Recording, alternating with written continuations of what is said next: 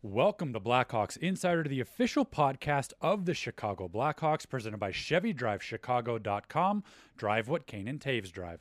I'm Carter Baum, and coming up on this week's episode, we take the show on the road with a live episode taped at Yeti Chicago with Adam Burish and Patrick Sharp. We dive into looking ahead to the trade deadline, those two rooming together on the road and their relationship, as well as a whole bunch of fan questions coming in during the show. All that and more coming up on Blackhawks Insider, presented by your Chicagoland and Northwest Indiana Chevy dealers. It's all about the drive.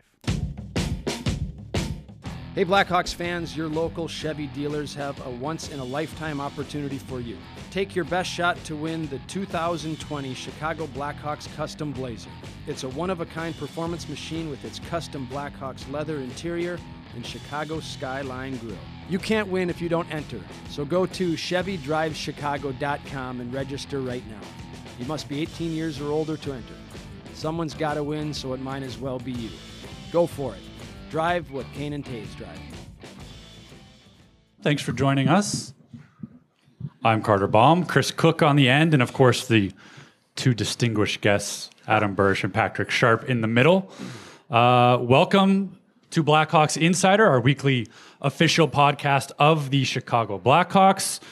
Gentlemen, we have a lot of fun stuff to get into here at the beautiful Yeti store in Wicker Park. We have a lot to discuss. We'll have some fun along the way, but the Blackhawks coming off a game last night, a 6-3 loss to the New York Rangers. A couple things coming out of that game that I want to get into before we have maybe a little fun later in the show. But first off, I just want to get each of you's general takeaway of kind of what this team is looking like right now and what we've seen over the last week. And things are really starting to become interesting around the organization. Chris, you lead us here. Yeah, interesting is the right word. I was in the dressing room after the game last night, and I'd never seen some of the players as angry. I've never seen Jeremy Colleton as angry as he seemed.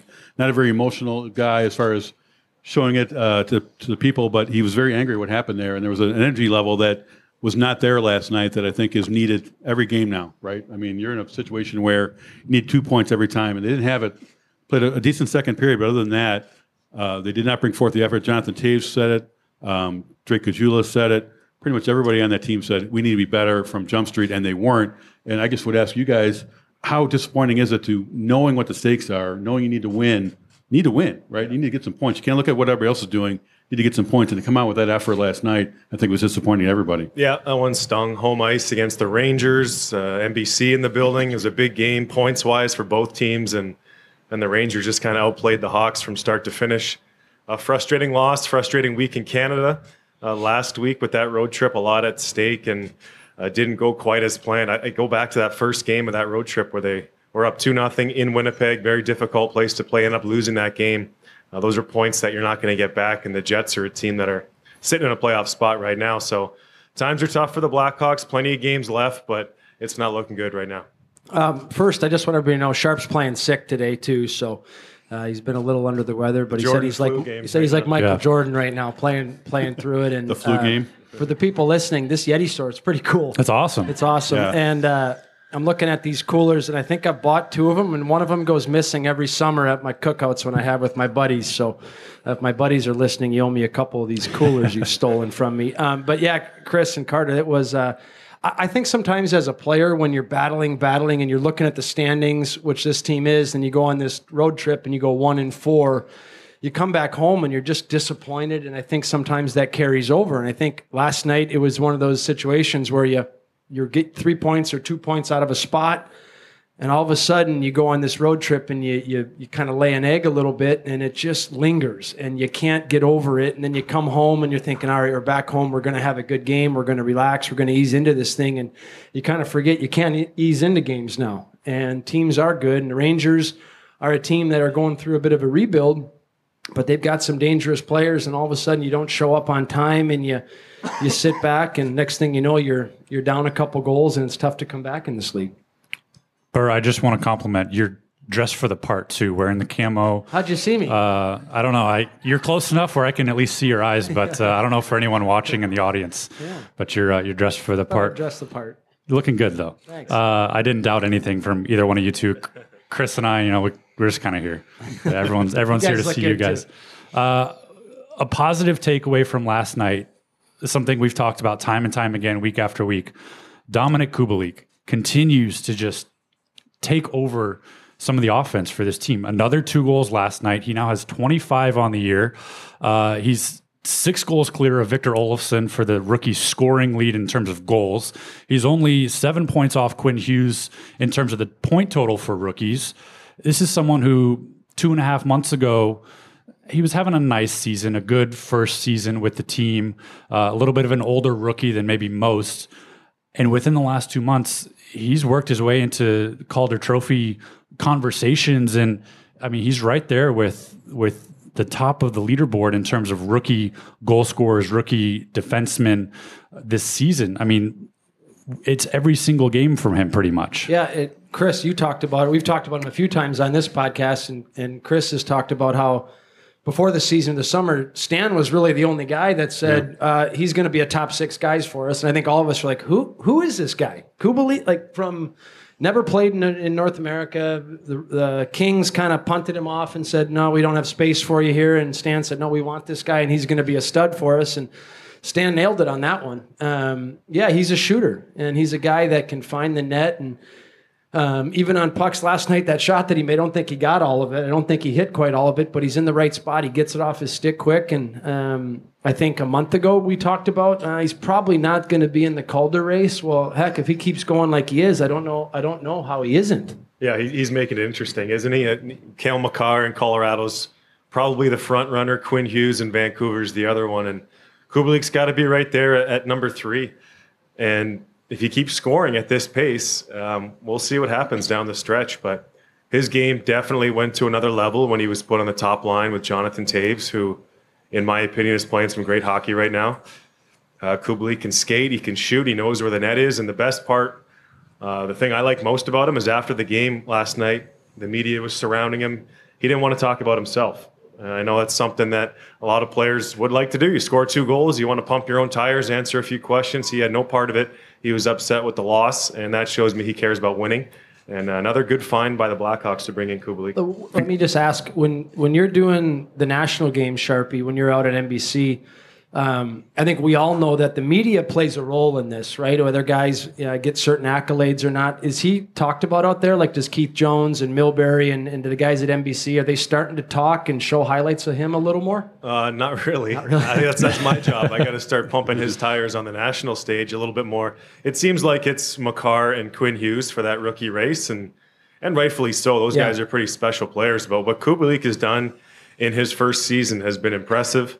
You don't lead leagues in scoring and not be able to come over and do it in the NHL. There's a reason why this guy can put pucks in the back of the net. He's having fun doing it.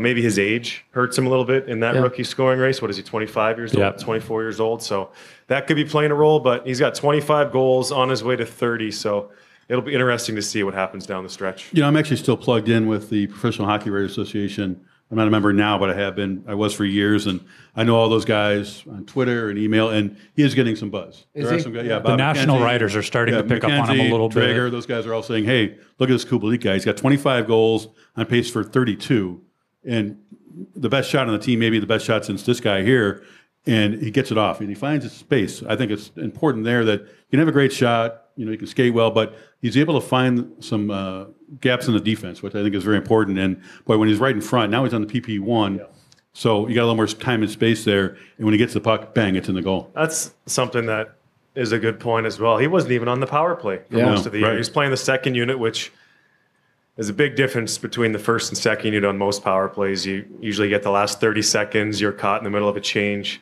The production just isn't quite there. But the fact that he's on the first power play unit now, I'd expect a few more goals down the stretch. And they've loaded him up on the one side. I mean, the power play is kind of centered to get to that big shot that he has, that big cannon. Yeah, I like it. I like the move that they made last night. Put Kane on his strong side. It's an option. It's a lefty passing to a bunch of lefties. You got Toews, you got Kubalik, Dylan Strome can be an option out there. Gustafsson at the point.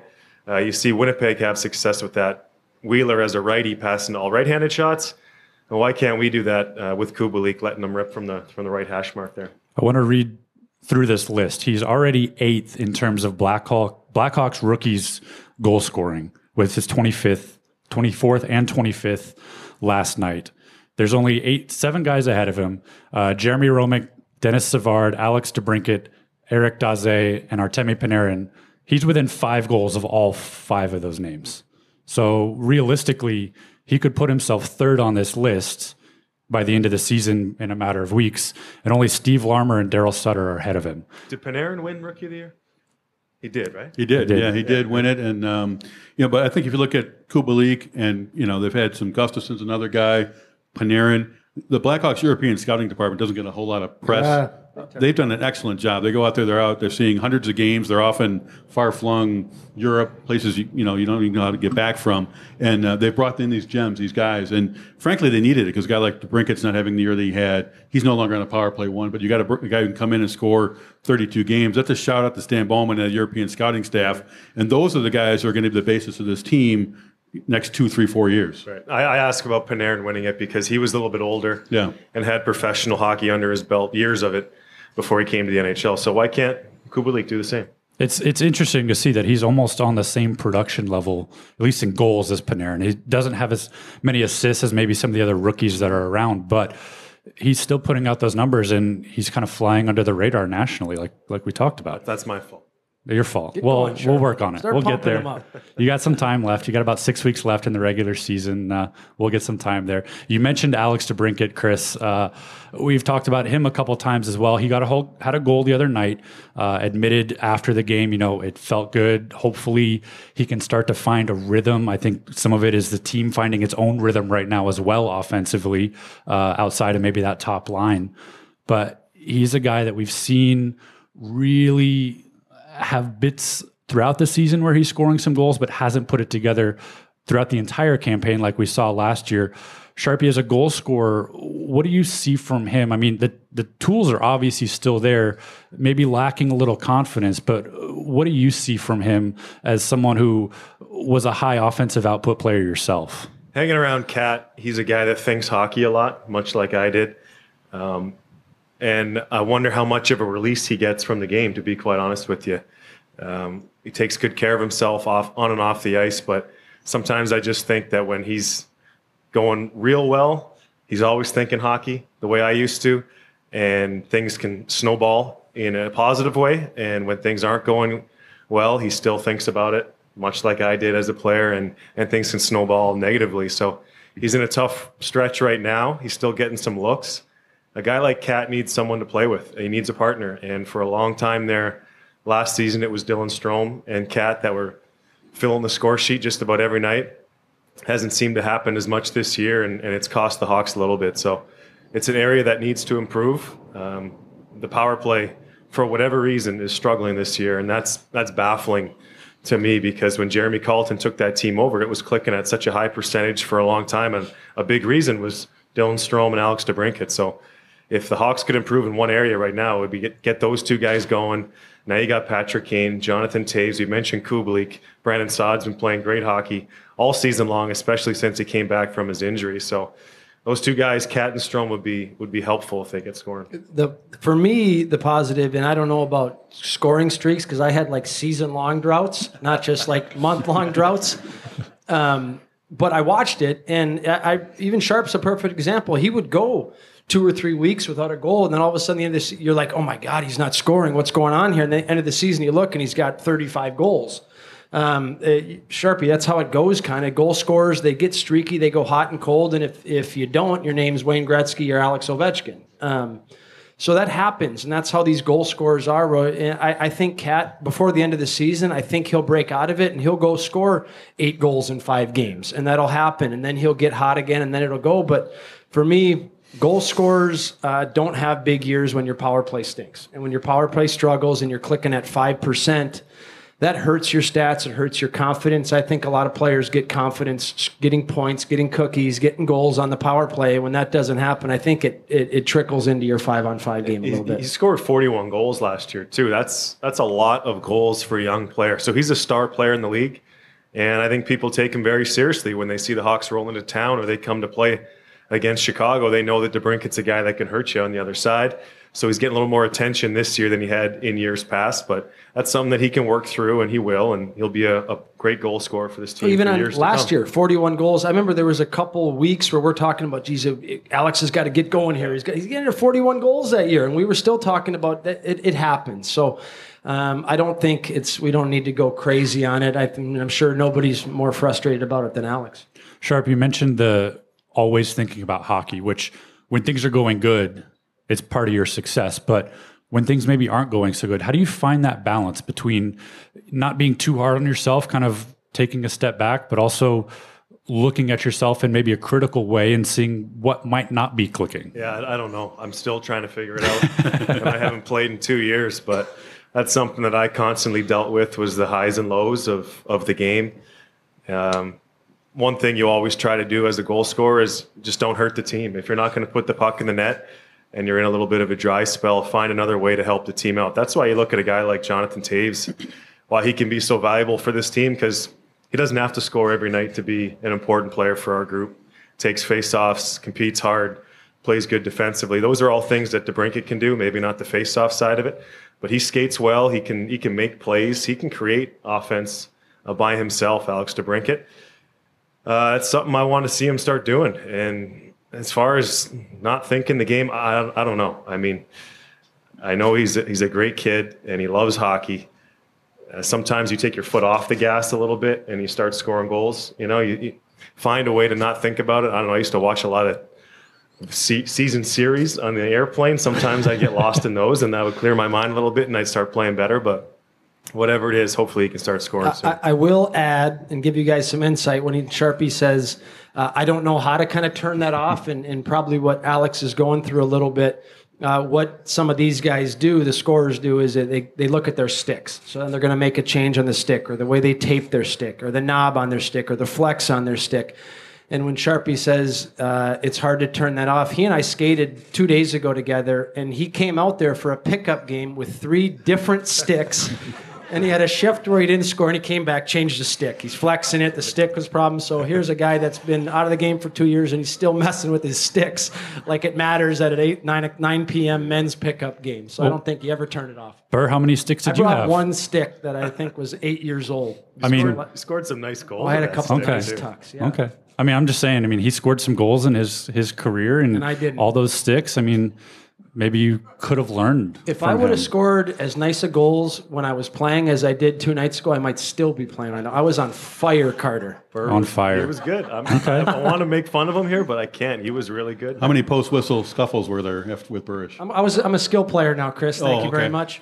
I will say Let me try to grasp that. I'm not sure. the good thing about the rinks nowadays is they all have the cameras where you can go back and kind of watch what happened. So we'll have to maybe dig up that tape and maybe dissect Someone's it a got little bit. video of that. We'll get it on the tape episode going where you guys can break down Burr's strong night. The other goal scorer last night in the loss, Drake Caggiula, who at times I think a couple months ago thought maybe his season was done. He went through a long stretch where he was in concussion protocol, admitted that he thought about kind of just shutting it down for the year and letting his body heal. But he's come back.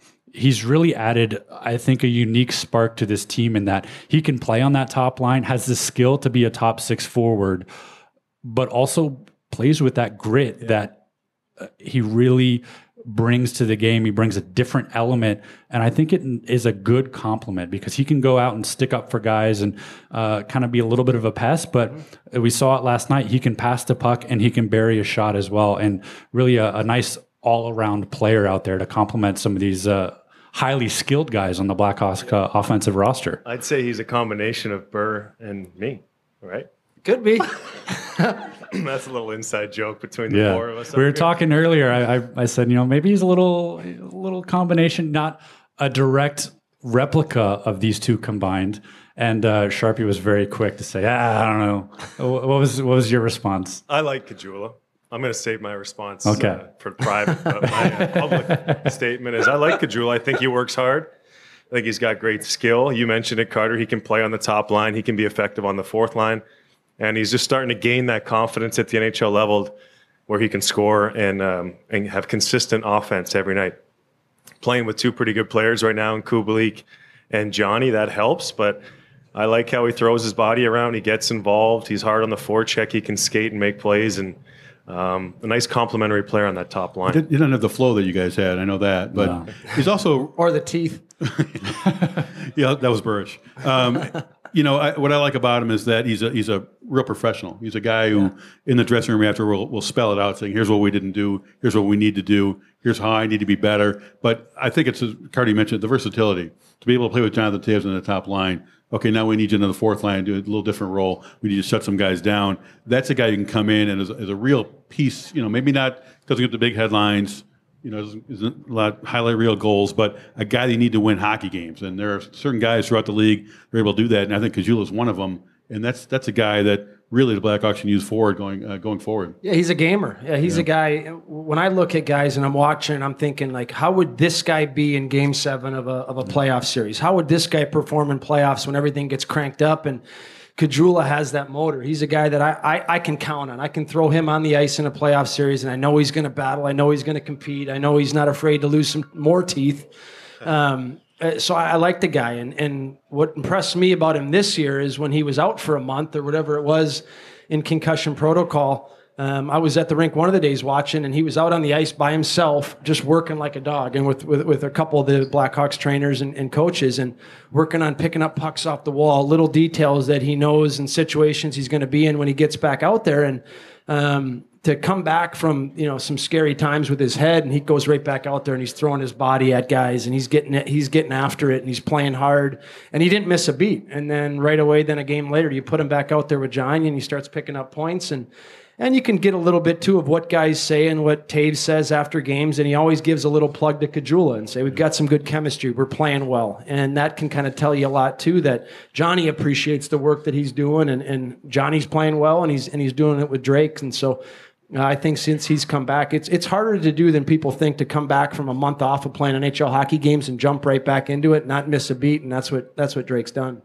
Well, we will start to look forward in just a minute. We're getting a couple questions coming in on Twitter. I'm going to encourage all the questions coming in. You just tag at NHL Blackhawks. We'll maybe get to some of those as we go on in the show, but I do want to look at probably the next 4 days, which are going to 4 to 5 days, are going to be very important, not only for the next 6 to 7 weeks of this season, but going forward for the Blackhawks. The NHL trade deadline coming up on Monday. Gentlemen, your thoughts on kind of where this team stands, what these next few days might be like. There's obviously a lot of rumors swirling left and right of what may or may not happen, but we're seeing a lot of activity in the trade deadline market between some teams, and some prices are high, some prices are low, and it's always fluid this time of year. I don't think we know what Stan Bowman's thinking at this point, but he did say a couple weeks ago when I talked to him, we're going to see what happens these next couple of weeks leading up into the trade deadline. How are we playing? Are we going to be buyers? Are we going to be sellers? I think we have our answer. If we don't, we're pretty close that it's likely they're going to be sellers, and nobody really wants to hear that, right? We all want to hear they're going to reel off 10 in a row, we're going to make the playoffs. But at some point, you have to realize what you have. And this team has been around 500 all season long. I'm not sure what could get them out of that rut, right, of 500. So Stan Bowman's going to go out there. He's not going to give anybody away, but there's some assets there that you can get. They'd like some draft picks back, I think. I don't think you're probably going for a roster player that you can plug in and try to score some goals there. Maybe it changes. Maybe they beat the Predators tomorrow night. Everybody's happy and they reel off 5 or 6. We have a different conversation next week. But to me, I think he's probably selling. If you're looking at guys like Erik Gustafsson, a guy not having the season he had last year, but a whole lot of talent there, right? Puck-moving defenseman, can quarterback the power play. Had a little tough luck in his own zone, I think, this season where he's turning pucks over, but he can bring some things back. What are you going to do with goaltender? You have 2 goaltenders playing very well this season. Both are unrestricted free agents next year. You're not going to re-sign both of them, so is Robin Lehner on the block? Is Corey Crawford on the block? And you guys can tell me this, but you talk to guys in the room. Yesterday, we talked to Lehner afterward, and somebody said, "Hey, is this starting to weigh on you? You hear every day your names and rumors." He said, "Yeah, starting to get to me." You think about it. You can't not think about it. And Gustafsson said the same thing today after their workouts. I've got a family here. I've got 2 kids. My wife's asking me every day, "Are we going somewhere else?" How is that mentally, at the trade deadline? I don't think either one of you guys went at the deadline before, but you've been traded in the past. What's the mindset around this time of year? Yeah, it's a tricky time of year. usually the Blackhawks are in a position where they're looking to add at the deadline and go on a deep playoff run. So this is, man, it's been a while since the Hawks have been in this situation. But you always listen to what's being said on television. The Twitter plays a big role in things. You're looking at teams that are looking to add players. You mentioned some of the guys that could be on the move out of Chicago. Anybody's up for grabs when you're a team that may miss the playoffs, and trades are a possibility. So he just tried to get through the week, focus on each day, whether it's a practice or a game day, and hope for the best. Are you calling your agent? And you keep in touch with your agent? I was going to say, he had great jump in his legs in that pickup game we had. Sharpie did. He could still zip it. He looked pretty darn good out there. I don't know if those cameras are on, Chris, but we could maybe, or Carter, we could put a little package together of Sharp and maybe send that over to Stan, because he was zipping it. I got to say, it really was. But as far as the trade goes, my best guess would be that exactly what you said, Chris, is if they make some moves, it's to bring back draft picks or prospects type of stuff to kind of build this thing back up, would be my best guess. But you never know. I mean, you get a Stanley Cup contender team that wants to swing the bat at it and overpay for a guy to rent a guy or to get a guy for a year. You never know. You could get a big piece back, but maybe to get some first rounders or to get some drafts, that'd be my best guess. But as players, what surprised me a little bit in the game last night is I just know that when it's this time of the year, you kind of ramp it up a little bit, because you're knowing there's a lot of scouts there. There's a lot of people watching. And if your name is in that or it isn't, you're kind of thinking, geez, I want to play well, because if I do get traded, a guy like me, a bottom six guy, if I get traded, well, a team could just bury me in the minors. They could scratch me. So I want to kind of show off a little bit. I want to play well. So if I do get traded, I don't get buried. And then if you're a top end guy, you're kind of playing thinking, if I get traded, I want to go to a Stanley Cup contending team. I don't want to go to a bottom feeder. And I want to go in there and I want to play on their power play. I want to play big minutes. I want to be in a good situation, or I don't want to get traded. I want to play so darn well here that this team can't trade me. And you didn't see that so much last night, but I think those are the three kind of mindsets that players go through. And then I can just tell you that on Monday, you get done with practice, and if you're not traveling, you sit in front of the TV and you watch the coverage and hope your phone doesn't ring.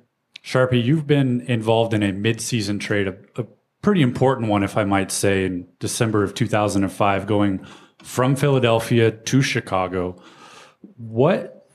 How difficult is that? You're in with a group out of training camp, you have your team, you have your locker room of guys that you're with, and all of a sudden you're uprooted, moving, in your case, halfway across the country, brand new locker room. How do you integrate yourself right away? How do you broach that in a new locker room, a new situation? How difficult is that as a player? I think it gets easier the more years you play professional hockey. I think it's safe to say that you could go to 31 different locker rooms, and there's a pretty general vibe in all of them. It's all the same. You got your funny guys, you got your serious guys. Like Bursch. Yeah, right. You got Serious. Very serious. You just get used to it. In 2005, when I was traded, I was excited to go to a team in Chicago that was going to give me a chance to play. I was coming from Philadelphia, where we were a first-place team at the time. I was a younger player. There was lots of good veteran guys there. But even saying that, I didn't really want to leave for all the reasons you just mentioned. It's tough. There's much more that goes into it than just playing hockey. There's lifestyle away from the rink, families involved. But going back to 2005, that was a pretty big trade and big move in my life. Worked out for the best. I was going to say 3 cups and a NHL All-Star Game MVP later. You're sitting here still in Chicago today. I mean, that one worked out for you pretty well. I wouldn't want to be anywhere else besides this Yeti store right now. There you go. You talk about a trivia question. Anybody remember who the player went back? The Blackhawks traded for you? I do. I got my first fan ever here, by the way. I should probably mention. I'm still waiting for mine. So, her name is Danielle, and she's probably embarrassed that I'm mentioning her name, but she is actually my first fan. And when I was playing for Philadelphia in the minors with the Phantoms, I was 20 years old. Danielle was there cheering me on, wearing my jersey. So it's kind of cool that, I don't want to say how many years ago that was, but it was a long time ago, creeping up on a couple decades. So everybody, there's Danielle. There you go, Danielle. anyway, She's signing autographs. Matt Ellison, right? Matt Matt Ellison was the guy yeah. who went back. But I just want to circle back real quickly to the trade deadline. I'm not saying that the Blackhawks are going to strip this down to the studs and go for a total rebuild. You don't do that when you have Patrick Kane. You don't do that when you have Jonathan Toews, DeBrincat, Kubalik, and those guys that they have. But I think if you're talking about if you have a realistic chance to make the playoffs this season, and if you decide that you don't, then you go ahead and get some draft picks so you can build up the future a little bit. But by no means does it mean that they're not going to be strong next year, because we all see what happens. Teams can come out of nowhere, and the Blackhawks aren't that far away, right? Totally. I don't think they're that far away. Totally. One of the things that happens when you do go to a new team, whether it's at the start of the year or even midseason, you usually have someone that you kind of cling to take you under your wing, help you out. We see that a lot right now. I specifically having you two here. I know you guys room together on the road at times. You have a very close friendship together. We see guys like Robin Lehner, who has Alex Nylander living with him and his family.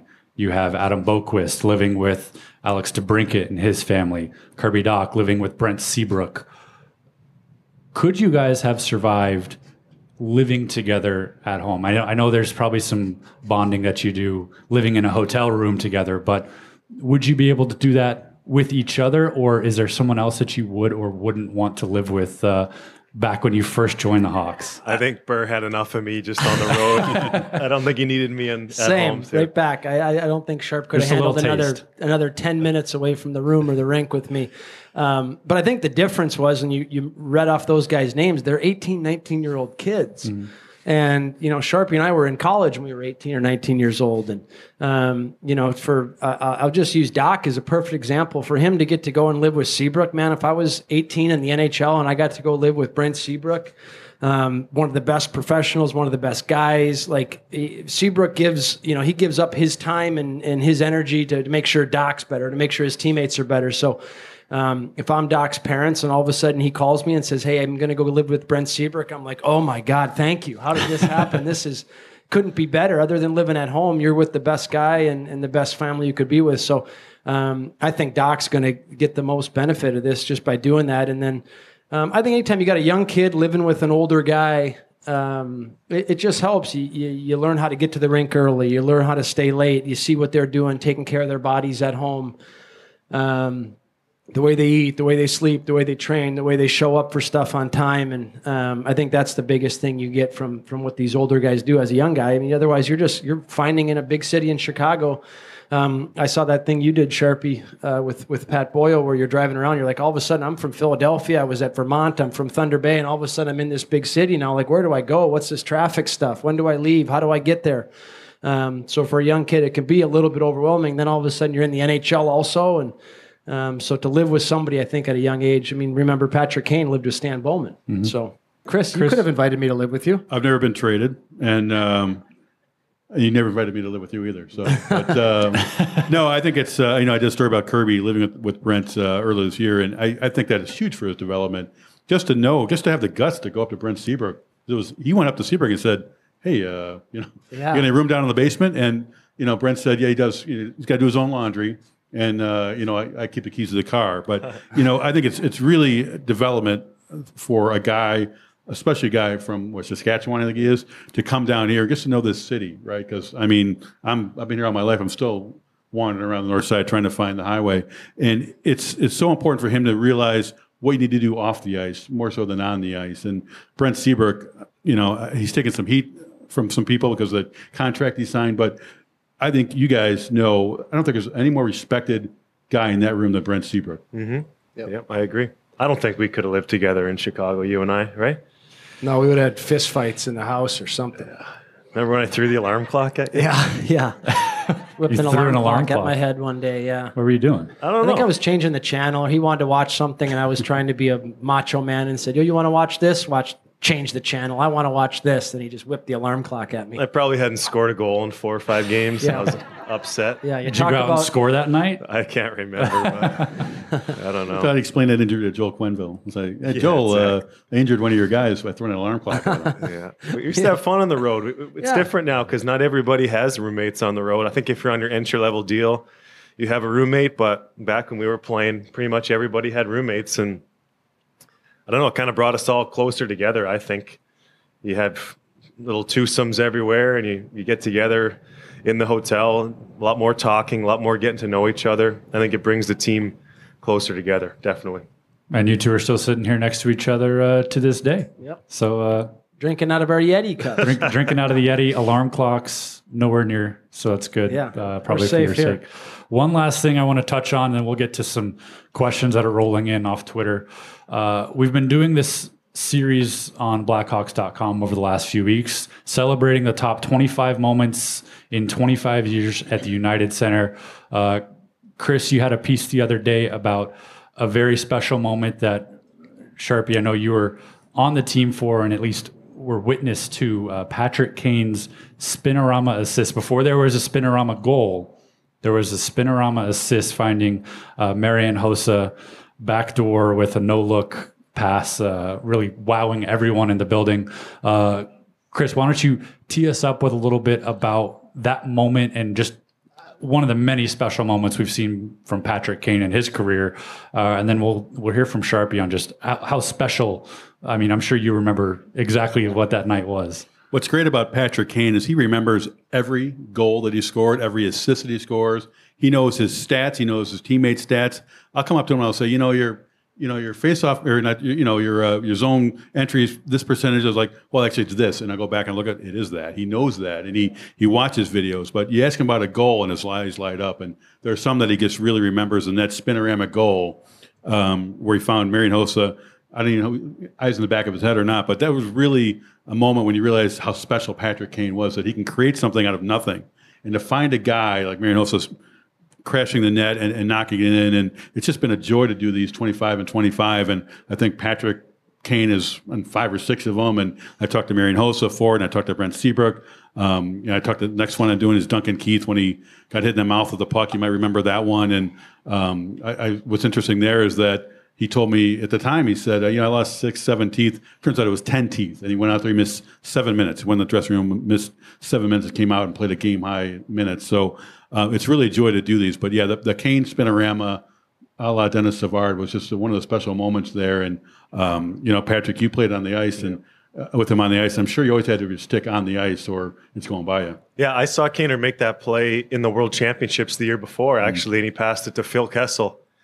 Backdoor for a goal, exact same play. Kaner comes down his off wing, kind of pulls up to hit the late guy, does the spinorama and just zips it over on his backhand backdoor. So when he was doing that to Hossa, I kind of saw it coming a mile away. I know that sounds stupid, but when you get to watch a player as talented as Patrick Kane in practice and all of his games, and even in international play, moments like that are special, and I saw that one coming. So he continues to amaze me, Patrick Kane. But what's cool about him is like you're seeing all these young kids come into the league doing the same stuff that Kaner does, right? Matthew Tkachuk, great player for Calgary, chews on his mouth guard like Kaner used to when he was a rookie.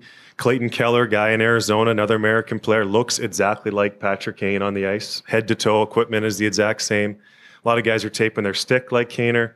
Austin Matthews, watch his goal celebrations. I know he's a different type of player, but they're taking the goal celebrations from Patrick Kane. His influence on the game is everywhere. And I don't want to make him sound old. Maybe we're a lot older than we are when we talk about it. But to see him come in at 18, 19 years old and continue to get better year after year and leaving his mark on the game, that's what I think is special about him. I remember that. I remember 2 years ago, right when you got done, Sharp, or maybe it was last year, we were working a game together, and it was early on in the season, and you had talked about that. I didn't even recognize it, and I guess it goes a little bit, Chris, how these goal scorers and skill, like they remember everything, and Sharpie's the same way. He remembers every goal.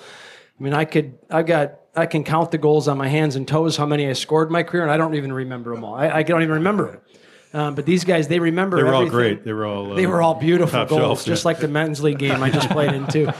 But they remember everything. And you were talking about it, Sharpie. Now I kind of watch it. But all these young players now, Clayton Keller's a guy who plays in Arizona. And you're like, watch this kid tonight. He's mini Patrick Kane. He tries to be Patrick Kane. He goes on a breakaway and he does the fast stick handles, then stops, then 20 more stick handles. And they all watch Kane's YouTube and they watch his videos. And if you see interviews with him, in pre or post season that they kind of bank for the season, they all talk about he was a guy I grew up watching. Patrick Kane was a guy I wanted to watch, and I think that's pretty cool. And talk about like the ultimate compliment as a player is when you got guys coming up that are mimicking what you're doing. And I know, Michael Jordan's the icon here, but what Kane's doing in the NHL, it's similar. He's changing the game, and he's changing, and he's influencing what these young kids and how they want to play and how they want to stick handle and how they tape their sticks and how they celebrate. It's pretty cool. It's cool to watch, but it is impressive when you talk to these guys, how they know every single little play and every point they made. I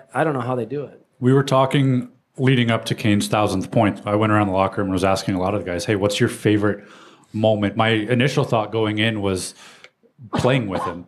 But then as you got into the process, there's so many young kids on this roster that most of them grew up watching him, and playing alongside him is almost a dream come true. You mentioned looking just like him, or remembering where you were when you scored this goal or made that assist. Who were guys that you looked up to, or you went head to head against, or even played with during your career, where it was a surreal moment? Someone you idolized or respected to that level where you were just like, I can't believe I'm sharing the same ice with this guy. I don't know. There was a ton for me. There isn't one. I just remember looking across the ice, scared to death, because these guys had these big beards and they were 6'5", and they just looked like NHL. That was when there were still those mean looking guys on the ice, and these big monsters with scars on their face, no teeth in their mouth. So I don't know. I always thought, when you played against the Red Wings, those were always the big ones because the building was full. You could feel the energy of the fans, and you see Lidstrom across the ice, or playing against Chris Chelios, I thought was cool. He was a guy that I always was he went to Wisconsin. It's Chris Chelios. I thought that was cool. But those were all pretty neat. Do you have one? Mine is Modano. Mike Modano was always my favorite player growing up. That's why I wore number 9 in Philadelphia and came to Chicago. Number 9 was in the rafters, so they gave me the next number up, which was number 10. It's kind of cool to follow a guy's career and then line up against him on the ice. I got a signed stick from Modano. It says continued success, Mike Modano. Got a jersey signed by my 16-year-old girlfriend. She went to the Edmonton Oilers. She lived in Edmonton, and she went to the Oilers pregame skate, tracked down Modano, and got it signed for me, who was living in Thunder Bay at the time. I told Modano all this later on, and we've become friends. Our wives are friends on Instagram. So I know it's kind of cool. He sent out a tweet when we won a Stanley Cup acknowledging me, which I think he knows I was a huge fan of his growing up. And getting back to Patrick Kane, there's not just one guy that cheers for Patrick Kane. There's thousands of kids out there that are dreaming about being Patrick Kane. And I remember you had told me a story a couple years ago, Sharpie. Nick Schmaltz, when he was on the team, you sat by them in the locker room, and he was like, I used to have posters of Kane on my wall. He was my favorite player. Now I'm sitting next to him and playing on a line with Patrick Kane. What did Schmaltz? Yeah, we were just asking the same question Carter did. Who was your guy growing up? Who did you try to be like? And some guys were saying, what did Sieb say? Sieb said Chris Pronger. Duncan Keith said Pavel Bure. And then Nick Schmaltz was like, Kane. Patrick Kane was my guy, which is kind of weird because they're on the same line sitting beside each other. Well, I want to transition now. We've had several questions come in for you guys on Twitter, even a couple on Instagram. I want to lead off with someone you guys know very well has asked a very important question. In all seriousness, he means this 100%. Spit it out. You're making me nervous here. Andrew Shaw. I knew it was Shaw. Andrew Shaw has asked for both of you, do you both get Botox to stay looking so young and so handsome now that your career's over? No Botox. No Botox. All right. My You're an sister's idiot, a plastic surgeon, and She does great work, Burr. give me a break. And I asked her if I needed it, just because I was like, I'm on TV here and there. And she was like, I would never touch you. She goes, I would never touch you. She goes, but at some point you should probably get your nose fixed one time, she said. So Been broken a few too. but no Shawzy, none. But maybe right. maybe he needs some. Maybe he's asking for advice. Maybe he was hoping for a referral, but we can't refer him. Well, Sorry. we can talk afterwards. We'll figure it out. Cook, how about you? Oh, yeah, obviously. Ton of work. Well, we have several lined up. We'll just kind of run through the list here. First, coming in from Mitch, going back to maybe the rooming on the road. So what's the best prank you guys have pulled, either on each other or on someone else? What's maybe the first one that sticks out in your mind? Bert, I know you probably have many lined up that maybe you can't fully disclose and Well, we in can a share them public all. forum. But, How much time we got? we got all day. There's a Yeti bar over there. There's a We can bar sit here over for there. a We can while. get refills on our drinks in these Yeti cups. I don't know. I don't think I have a favorite. You sure? The one that I always remember, and that was on Blackhawks TV with Kempener, was the one where we ordered all those guys that food. I thought that one was pretty good, where we were on the road, and when we'd get into a city late at night, sometimes 2 or 3 in the morning, you fly in, and then you'd have a day off the next day, so you hang you put your order of what you want for breakfast sent up to your room and hang it on your door. And we went and took Kane and Taves, and we marked off just about everything on that menu. So they had a couple, 2 or 3 carts of food, probably $200 or $300 worth of breakfast delivered to their room. And instead of at 10 o'clock, what they wanted, we moved that up to 6 o'clock in the morning. And then they got stuck with a big bill too. So that was pretty memorable. One time we changed got Taves' cell phone number, and we got the girlfriend that he was dating at the time. This was 15 years ago, maybe 10 years ago. And we changed the information around to Seabrook's phone, and then we were texting from Seabrook's number to Johnny, and he thought it was the girl that was texting, and we said some pretty rude things that we can't really say right now. I'm sure that went over really well. Yeah, that though, was a after good the one. fact. Another one that came in. How did you guys originally hit it off? Was it before you were roommates on the road? Was it something instantaneously? How did what everyone knows as Sharp and Burr almost together come about? I think we just kind of lucked into it, right? I think we both had roommates. I know when I first came in, I was with Martin Havlat, was my roommate. And then my guess is that he just said, "I'm sick of this guy. Can you get me a new?" And he was one of the star players. Because you're trying on to the team. change a channel. I was scared to death living with Martin Havlat because I was a young kid and I thought he was a superstar in the league. And I was afraid to turn the water on to brush my teeth in the morning if he was still in bed to wake him up. So I don't know what it was. He probably said, I'm tired of this guy. I need a new roommate. And probably the same thing with Sharpie. Whoever he was roommate probably got sick of him too. And we got stuck together. I think we just had a lot in common, to be honest with you. We were both young players that wanted to be in the NHL, that had a lot to prove. Nobody really thought that we were going to be NHLers throughout our whole life. At all different levels, right, Burr? I don't think at any level did they think that you and I were going to be pros. And we just kind of hit it off that way, sat beside each other in the locker room in training camp one time.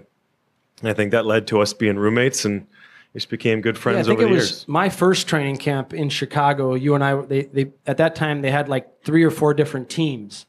And I think you and I were on the same team, and I was just a nobody and coming out of college, and you were you sat next to me, I think, in the locker room in training camp, and you were always talking to me, and you're one of the nice guys. And as a new guy, not to say guys don't talk to you, but you're just kind of on your own a little bit. A lot of guys talk to you, especially guys that they know they have a spot on the team, like Sharpie did, and so he was one of the guys that kind of talked to me and kind of encouraged and said, "Man, you had a good game today," or "You're playing well," and we would just kind of talk and probably hit it off a little bit there. I can't imagine you not talking much. That was like the room. one probably 3-week span of my career where I didn't talk a whole lot. Then it was just open the can. It's all downhill from there. Our last one that we'll get into, our last fan question, comes from Gabriel. He wants to know, what is your favorite memory as a Blackhawk? Whew. I'm sure a couple involve some hardware, but what is your favorite memory? I don't know. That's a tough one to pick one favorite. I'll just say the last memory that I have is just being at the United Center. It was the second last game we played, last home game as a Blackhawk a couple years ago, just skating around the ice after. I couldn't believe that I got the chance to do that. The game ended. I wanted to get off the ice, and Dunks kind of pushed me out there and told me to go for a skate and wave to the crowd. And I'm thinking to myself, like, who would have thought that would ever happen a long time ago, that I'd be finishing my hockey career on home ice and I'd be getting a round of applause from all the people at the United Center. That was pretty special. The whole day was special, to be honest with you. Joel put me on a line with Kaner again for the final game. Kaner was wearing the A because somebody wasn't playing. I think Johnny was out for the last couple of games of the year. So Kaner told Joel to put the A back on my jersey, which was very special. But way too many memories. That's why I love being a part of the Blackhawks family today, and always will be, because it was just such an incredible career. We talked with Burr about this when he did his one more shift a few weeks ago, just kind of being out there and taking in the anthem and kind of knowing that you have that one last opportunity, because he didn't get to do that in his actual career. But going into that game, I mean, this is it. How much do you just absorb everything, enjoy, like you said, every last kind of detail of that, Yeah. knowing that this is it. I wish I would have enjoyed it a little bit more, to be honest with you, but it was a special day, and glad it's over with. The way I feel today after skating Tuesday night with Burr in that men's league game, I know I can't play anymore. I'm a little sore right now, but it was fun. It was a good day. Burr, your favorite memory? Yeah, it's the same kind of. I think when you're done and you look back, at least for me, I don't have like one memory that sticks out. I think it's more you appreciate that you got a chance to play for the Blackhawks and you got a chance to be a part of the organization. And yeah, win a Stanley Cup. I feel really fortunate to be a part of that team. But just to play here and the way the fans treat you and the way the team treats you and your teammates treat you. I played on other teams and it wasn't like that. And I didn't get that same feeling on other teams that I get being in Chicago and playing for this team and now working here for the team and being around Blackhawks fans again. It's different. It's different in other places. And I think that's what I appreciate most. Obviously winning the Stanley Cup and hoisting that thing on the ice is probably the best memory, but the parade too. I remember that parade and standing on that stage and just looking like for a mile down the road of just Blackhawks fans in jerseys. That was one that, there's certain memories that kind of get stuck in your mind. And that's one of them too, that I think will always be stuck in my mind. Just seeing all those people that day. Honestly, some of the best memories go back to like 2007, 2008, before there were Stanley Cup championships. And we were just a group of young guys that were so excited to be in the league and determined to be a good team. Doing things like this, promotional events, Burr, like how much did we do around the city, connecting with fans, not just the two of us, but the whole team was doing it. And we were all coming up together at the right time. And then to have success as a group is pretty special and a lot of pride in the Indian Head logo. What you guys don't know is we're going to take you around the store here at the Yeti store in just a minute.